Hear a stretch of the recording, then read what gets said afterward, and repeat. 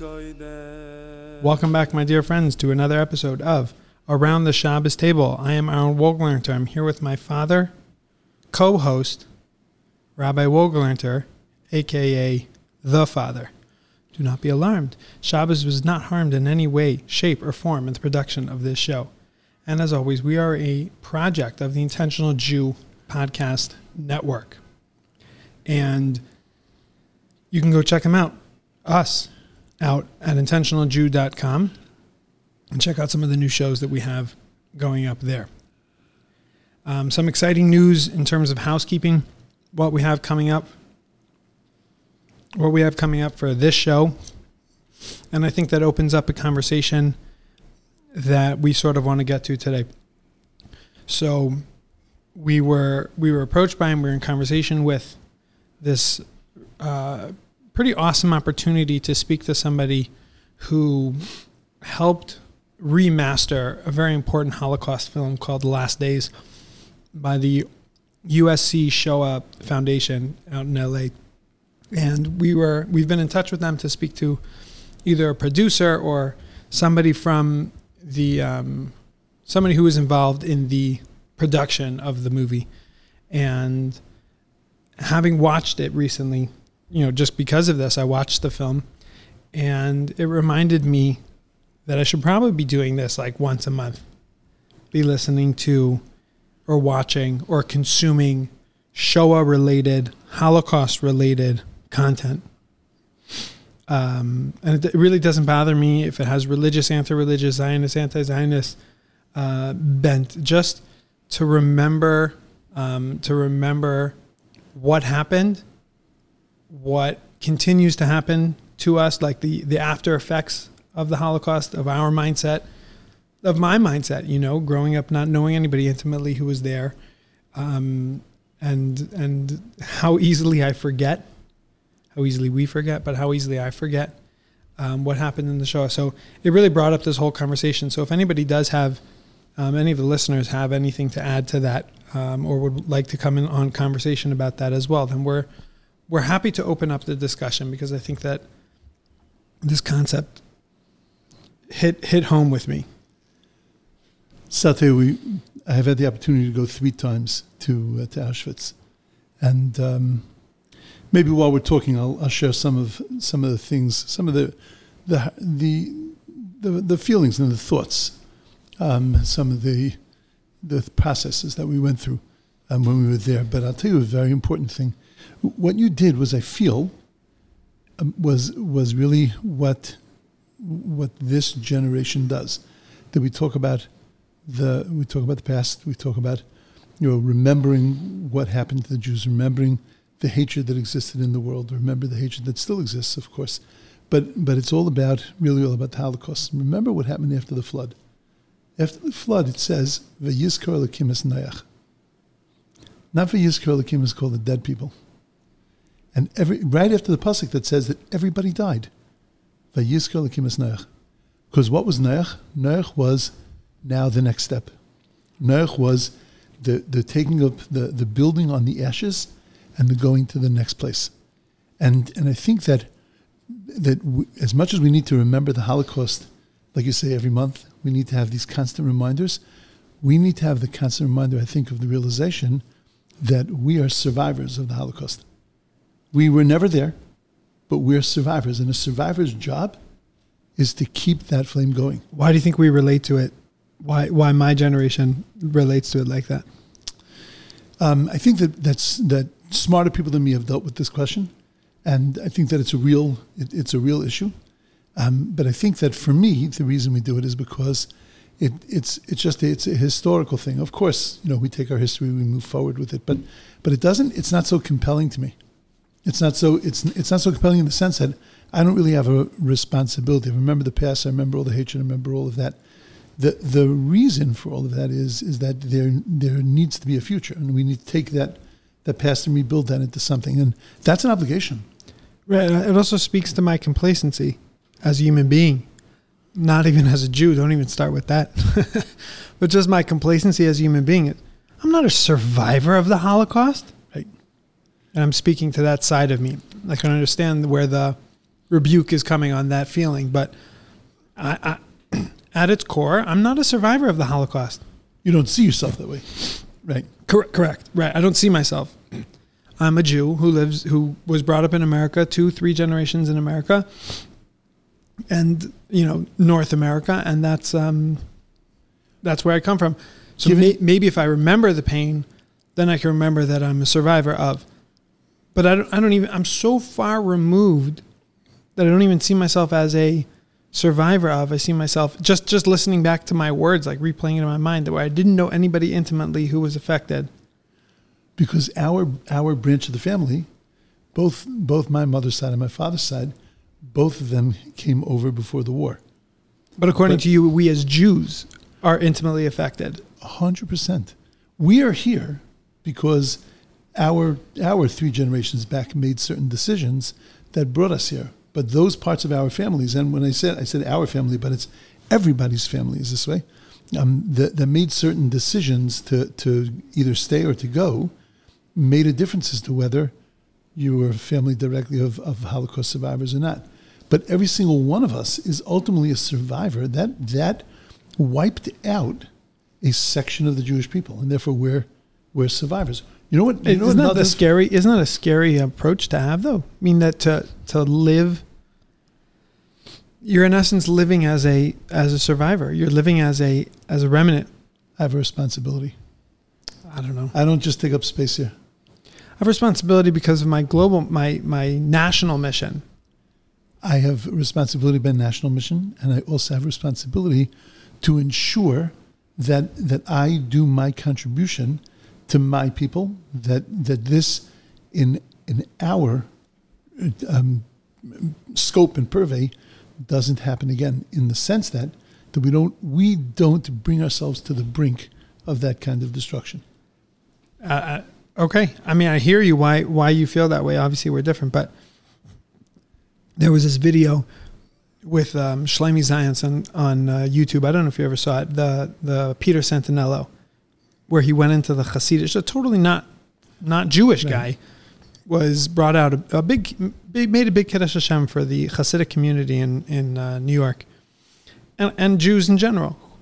And he was talking to some people there, so some Hasidim, and their whole feeling was, like what you're saying, that we're survivors and that we're so affected, our Hasidic communities are so affected by, and I personally thought that was very odd. Because we have to move on, in a sense, and I have to realize that to sit in the pain is not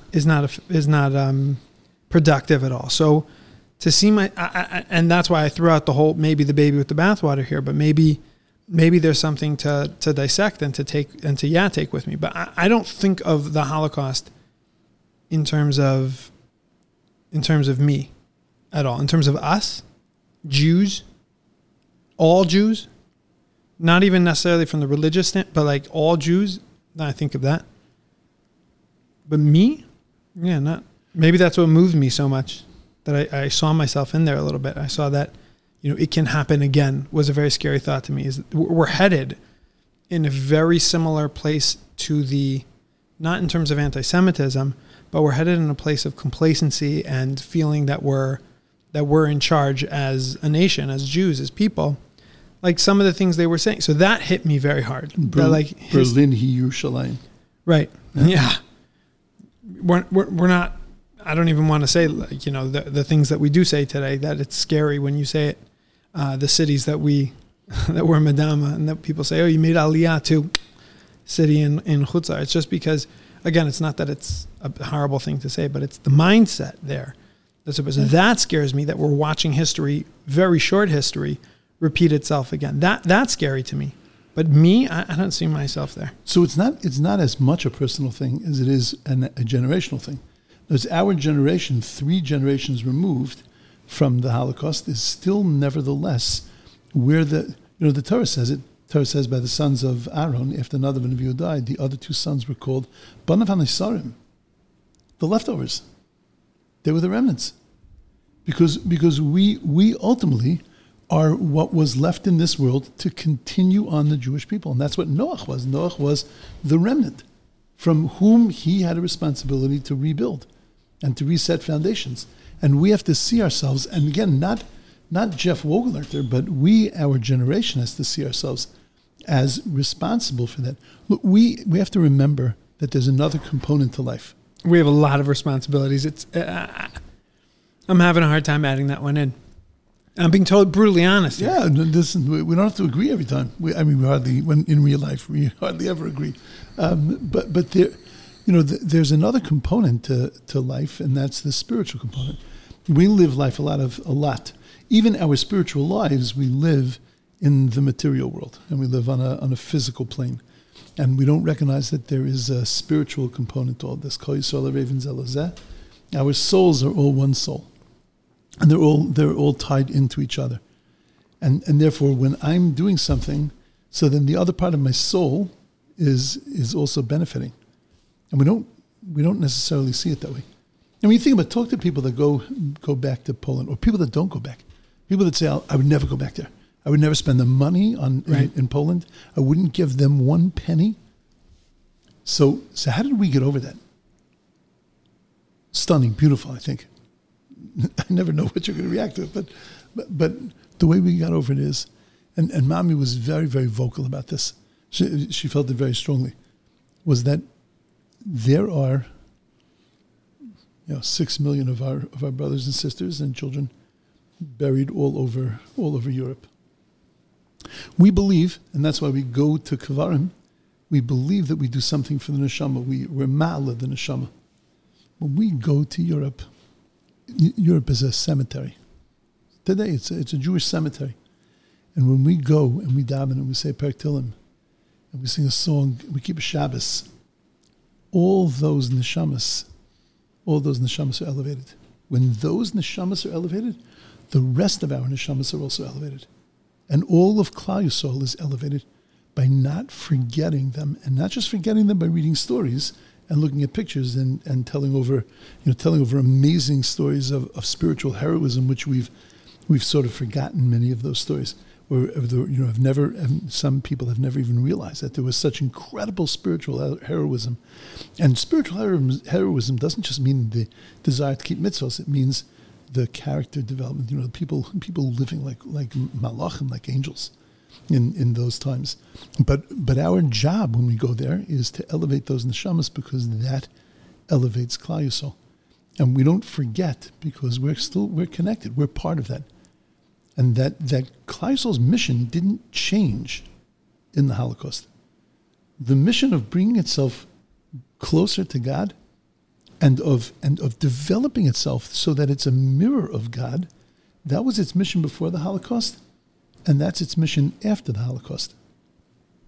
And all the Holocaust did was knock us down. And we're still in the process of getting up and dusting ourselves off and continuing to move forward. So that's why I say that Vayizkor Elokim es Noach, that God remembered Noach. Noach was the important one, not just the stuff of the past, but getting up and continuing to walk, bringing them with us and continuing to walk. I can relate to that, and I think I can relate to it also that once you get into the spiritual messages of the Holocaust, I can relate to that. And when I was watching this, I felt that Hashem and God was talking to me through the Holocaust, and he's telling me, this is the relationship that I have with you. Now, again, only I can do that, X many years later. I don't know if it was still fresh, if 30, 40 years ago I'd be able to do that. But because I'm removed, I'm able to look at it and see, almost like we do with Mitzrayim, in a sense. They're able to see how the Ribbono Shel Olam relates to us and the relationship we have with the Ribbono Shel Olam. So that's a sort of like where I can connect through the spiritual component there. Right. And you should know that there were people, there was, yesh v'yesh, there were many people that came over that could no longer bear God. And that's totally understandable.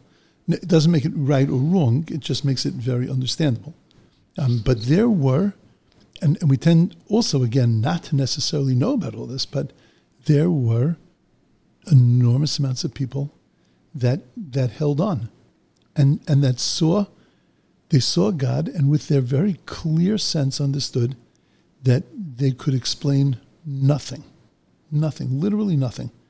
And they had to explain not a tragedy that happened to somebody else, but a tragedy and travesty that happened to them.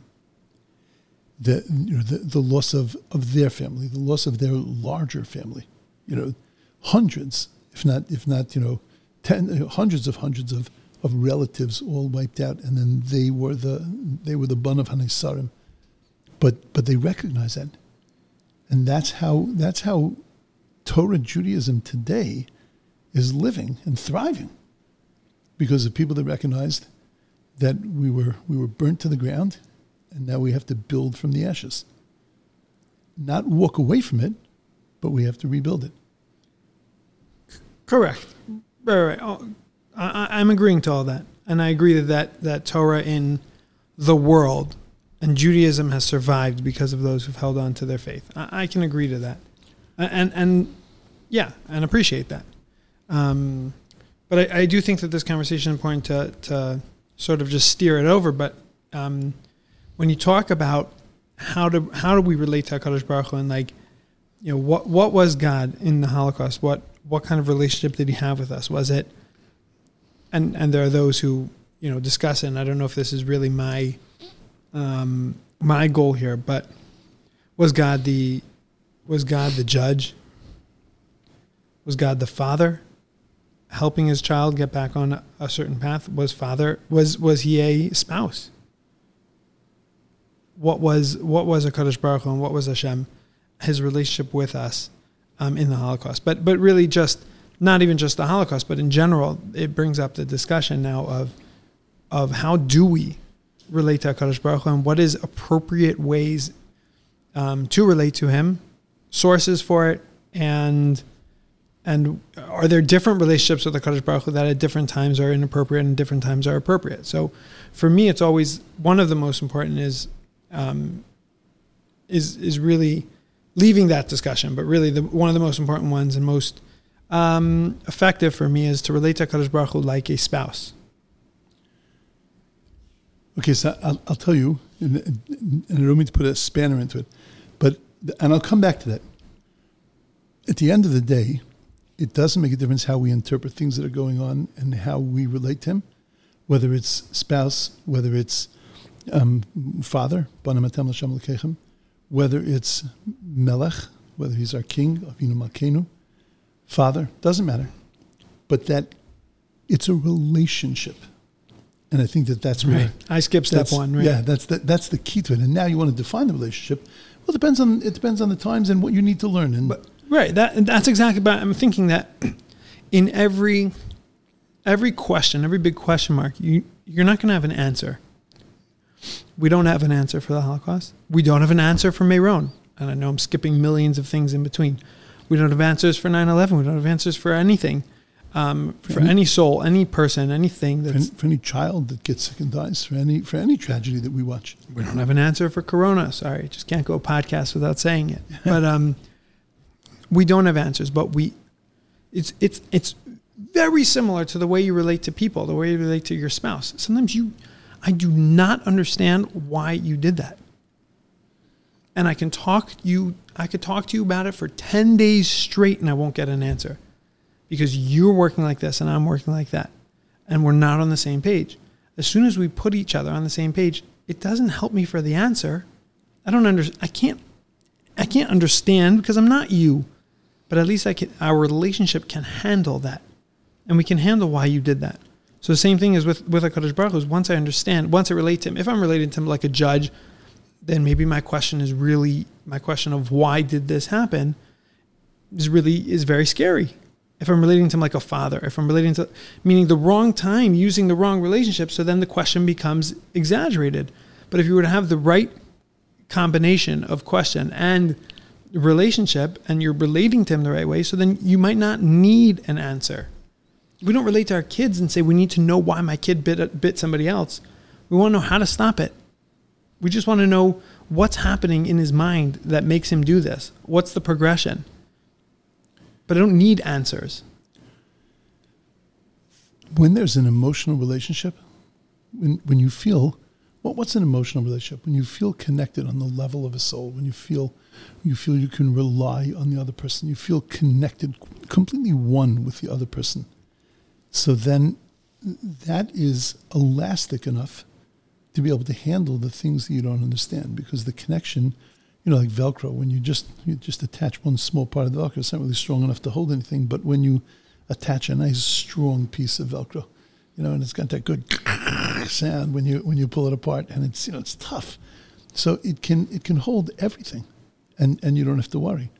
When you think of those relationships, and I don't want to put you on the spot, as being the father, but I think of my father, and I my father could do no wrong. Now I don't like it when you say that, because you don't mean that. No, because let me finish the sentence. I know there were things that he did wrong. I know that he was a human being, but the human part of him was so less important than the part that was so stellar and beautiful. And it's not that it disappeared, but that it was able to stay as a question mark in my life, because my Velcro connection to him was so tight that it didn't matter. That stuff was outside, outside the context of my connection to him. With HaKadosh Baruch Hu, so we have a sense and a knowledge that by the Rebbeinu Shalom, everything is perfect. He can do no wrong. That's part of our Emunah B'Tachon, that he can do no wrong, but that it doesn't matter. The question marks don't make a difference, because my connection to him is so strong that those don't matter. Are the question marks, when we say Hashem can do no wrong, does that mean there are no question marks? No. Okay. No, that means ultimately I know that he's not doing anything wrong, but there are things that are confusing. And I think it's important to stress that there are things that are confusing, just like in a relationship. Right. The only little difference is that in the end of the day, you know that they're right. We're sure that there's a reason for everything, there's purpose for everything. There's nothing. Again, a broken relationship is where you don't trust that the other person is doing everything that's good for you.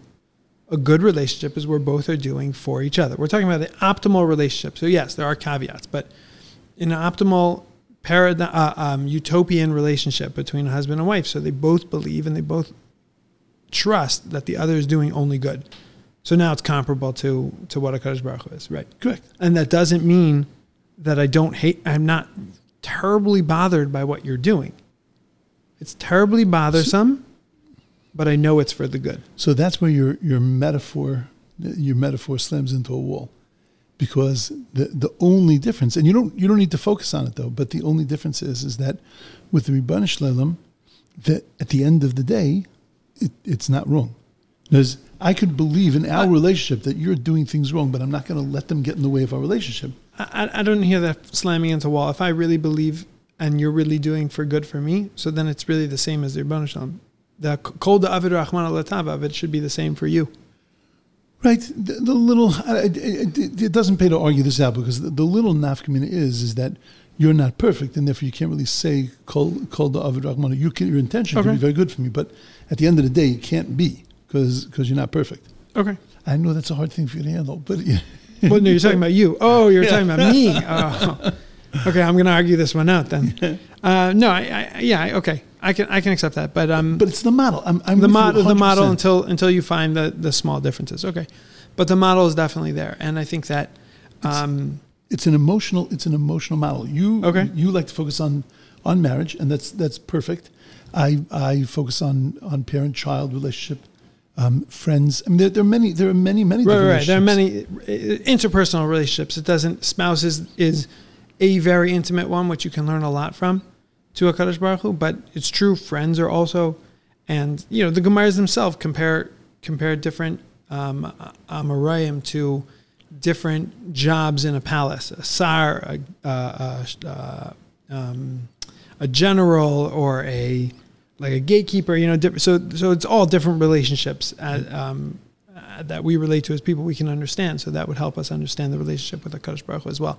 There are commentators that even call Re'acha, that they say it's talking about God. So it's comparing the God relationship to a friend relationship. Right, and I think they both go both ways. Is that when you understand the relationship between a spouse, then you can understand your relationship with HaKadosh Baruch Hu. And when you understand the relationship with HaKadosh Baruch Hu, then you can understand the relationship with a spouse. And likewise with children, when we say Avinu av harachaman, and you're sitting there, berating your kid for something, so then you can start understanding what does it mean to be an av harachaman? What do we expect from HaKadosh Baruch Hu? And then what should we expect from ourselves? You can go with all these relationships. They fall. It goes either way. It goes backwards, forwards, cyclical like that, because you can learn from this to that and then that back. Just talking about the relationship, very important. Just throw it into Shavuos a little bit, and Rus. So we always ask the question, and you can approach it from this way: that why do we read Rus on Shavuos? So because Rus was a convert, whatever. There are all kinds of wonderful answers that she's the paradigm of accepting Torah. All that's great, but I think that Rus brought certain midos into Klal Yisrael. She brought. And I could go on for hours on this, but one of the mitos that she brought into Klal Yisrael, that she introduced sort of into Klal Yisrael, was the concept of being a devuka. A devuka means somebody who is emotionally attached, completely has an ability to be able to emotionally attach yourself. The way to do that is by making yourself very small and by recognizing the greatness of another person and be able to attach that. She did that in two ways. She did that to Naomi, the Shviger, right? She did it to her mother-in-law. And she also did it to HaKadosh Baruch Hu and to the Jewish people. And they're not mutually exclusive of each other. The reason why we hold Rus up is because we need to see both of those. That ultimately, it's about a relationship with God. But sometimes, to get to that relationship with God, you have to have those midos. You have to have that kind of character, those characteristics and attachments with people. And when you have them with people, you can have them with God. And then other times, we take God as the paradigm and we train those midos towards people. So she had one midah that had two manifestations in one book.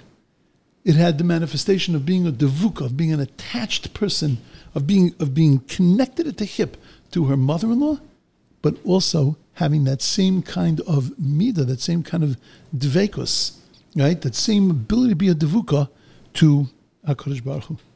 And it's all ultimately, if you want to boil it down, it's all ultimately about an emotional relationship. And that's the level that your relationship with God has to be on. Right. And yeah. You ever hear people say, do you ever hear people say, I love God? Yeah. And it sounds just like weird because we forget that it's a relationship. It's a relationship. This is one of the things I'm fortunate about. I think that it's normal to us. We just had this conversation with Dovi at the Shabbos table. At the the Shabbos table that would be desecrated had we recorded. Yeah. But we were talking about how he grew up, that they didn't necessarily talk about in a religious home, but they didn't necessarily say, we love God, or Hashem did this to me this week because. And that's how they grew up. And his wife grew up in a place where they spoke about HaKadosh Baruch Hu freely like that. And assuming that the conversation was assuming that neither did not have a non-emotional relationship, meaning both families had emotional relationships with HaKadosh Baruch Hu, which was shown through the way they related to HaKadosh Baruch Hu. It just didn't come out necessarily in words. And I think that I'm fortunate to be in a place where I talk freely about it to my kids. I almost stress it before the structure. When we talk about brachas, I always say, did you say thank you to Hashem? To the point where the kids say, well, how do we say thank you to Hashem? Oh, you make a bracha.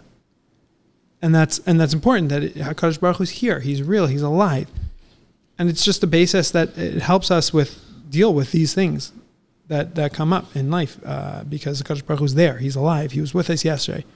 And we heard a speech today in Shul, and he was pushing the tzibor, he was pushing the listeners and us to a place where don't just do. It was even deeper. Don't just be connected to God because you know He's going to give you what you need, and because He's a no saint, and because He's someone who gives, and He's a giver, and He's the ultimate giver. And if you need money, you go to him. If you need health, you go to him. Him meaning H-I-M, capital H. And if you need anything, refuah, anything you need, you go to Kadosh Baruch Hu. That's a level. And he was pushing us to a place where even when you don't need, he was pushing us to a place of hoda'ah, a place of saying thank you to HaKadosh Baruch Hu. The relationship of saying thank you to somebody, it's beautiful. And this is where I take it to a wife as well. It is beautiful and it's wonderful to buy your wife a present for her birthday. But it's because it asks for it. The day asks for it. Something asks for it. What about buying her a birthday present the day before her birthday? Where you can just come in and say, I appreciate you for everything you did for no reason. Can we do that? Do we do that? And is that important? But those are the questions we should be asking, because then you look at HaKadosh Baruch Hu and it is now a week and a half after something horrible happened. And now we're getting back into Shavuot. So today's a regular day. Did you wake up and you say, just thank you? And again, we daven, we pray every day. But are we feeling it? Meaning, is there a relationship there between us and him? Am I cognizant of you and aware of you in the same way I was a little over a week and a half ago, where we were so clear and cognizant of Kadosh Baruch Hu on Lag BaOmer? So today, calm day, life is good. Am I cognizant of him today also? That's where the emotional thing comes in. That's what Eov came to the understanding at the end of the whole book. And the whole story of Eov comes to the understanding that until then he had an intellectual relationship with God. Intellectual relationship with God needs to have answers because it needs to fit into a box. An emotional relationship doesn't need answers because an emotional relationship transcends those answers. And he said, up until now, it was just, I heard you. That's it. I mean, you were there. But now I understand you and I understand my connection to you and your connection to me. And now everything is different.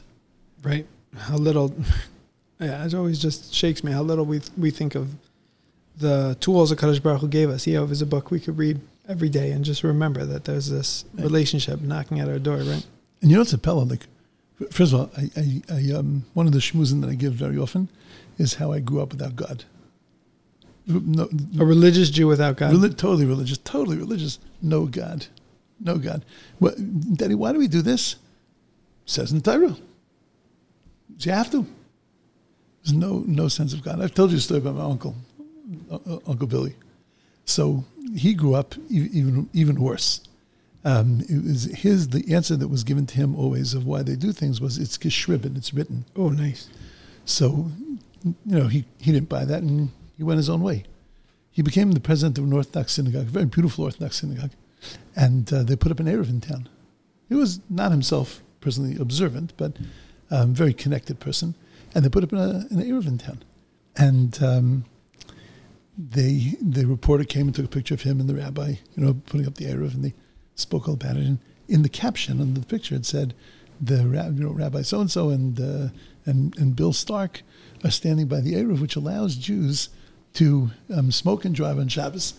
It said in the caption.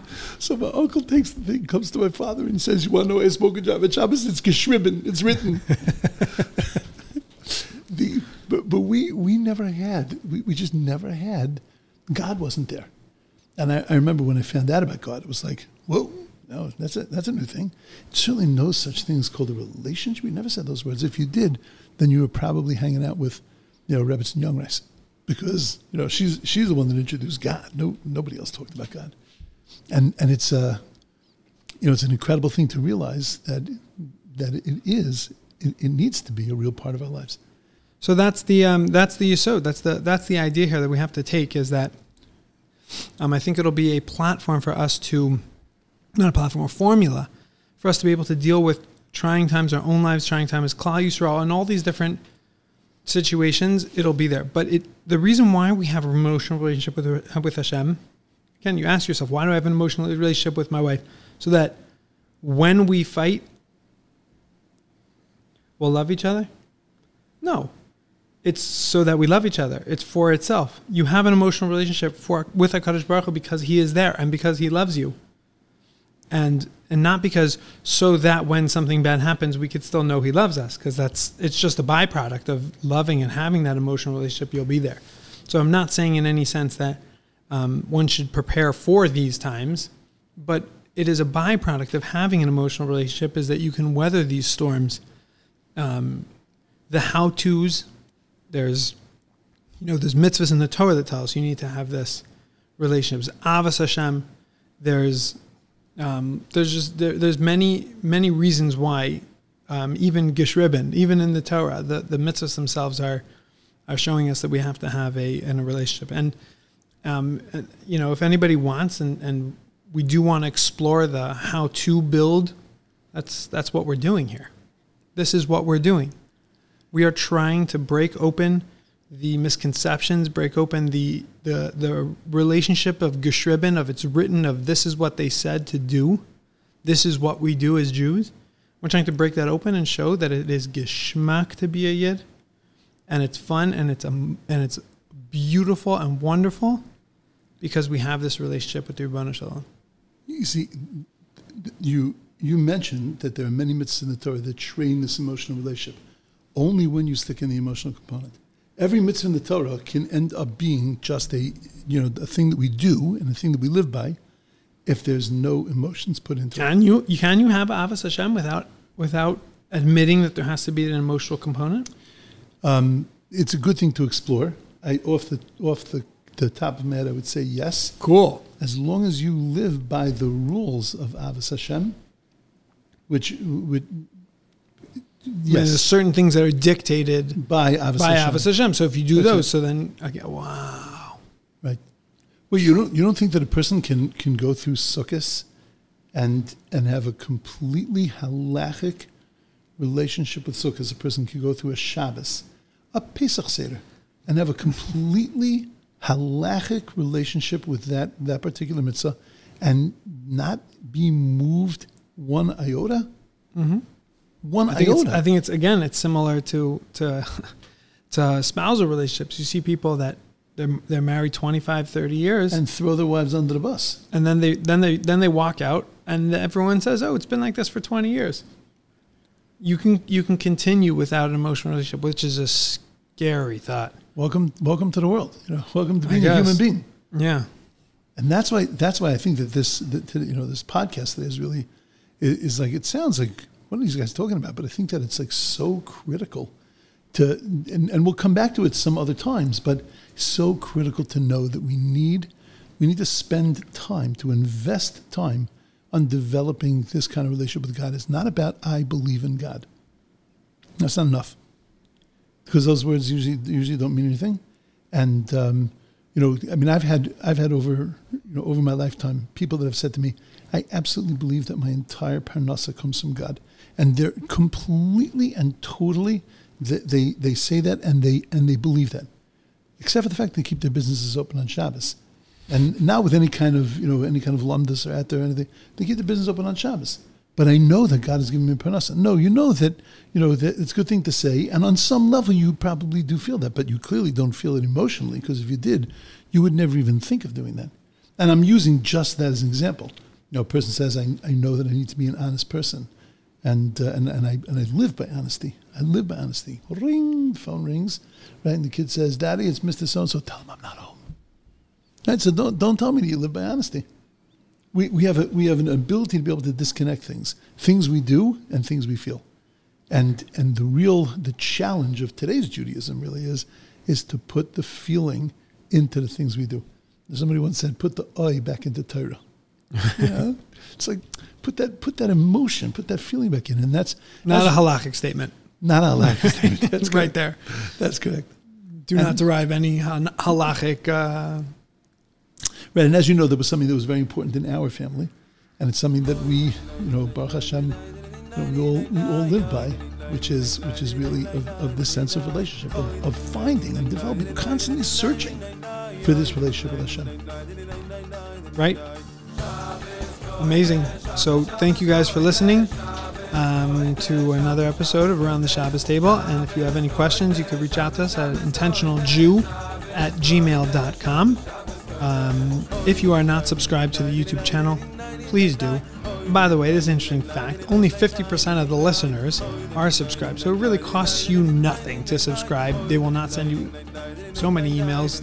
It'll come to your spam. But, you're not signing up for anything crazy and anything from us. We don't get your emails. So it's just signing up helps us within YouTube to be able to spread and share our thoughts to more people and help more people find more good Torah, hopefully, from AKA the Father. So thank you very much for listening, and pass the chalent. Amen.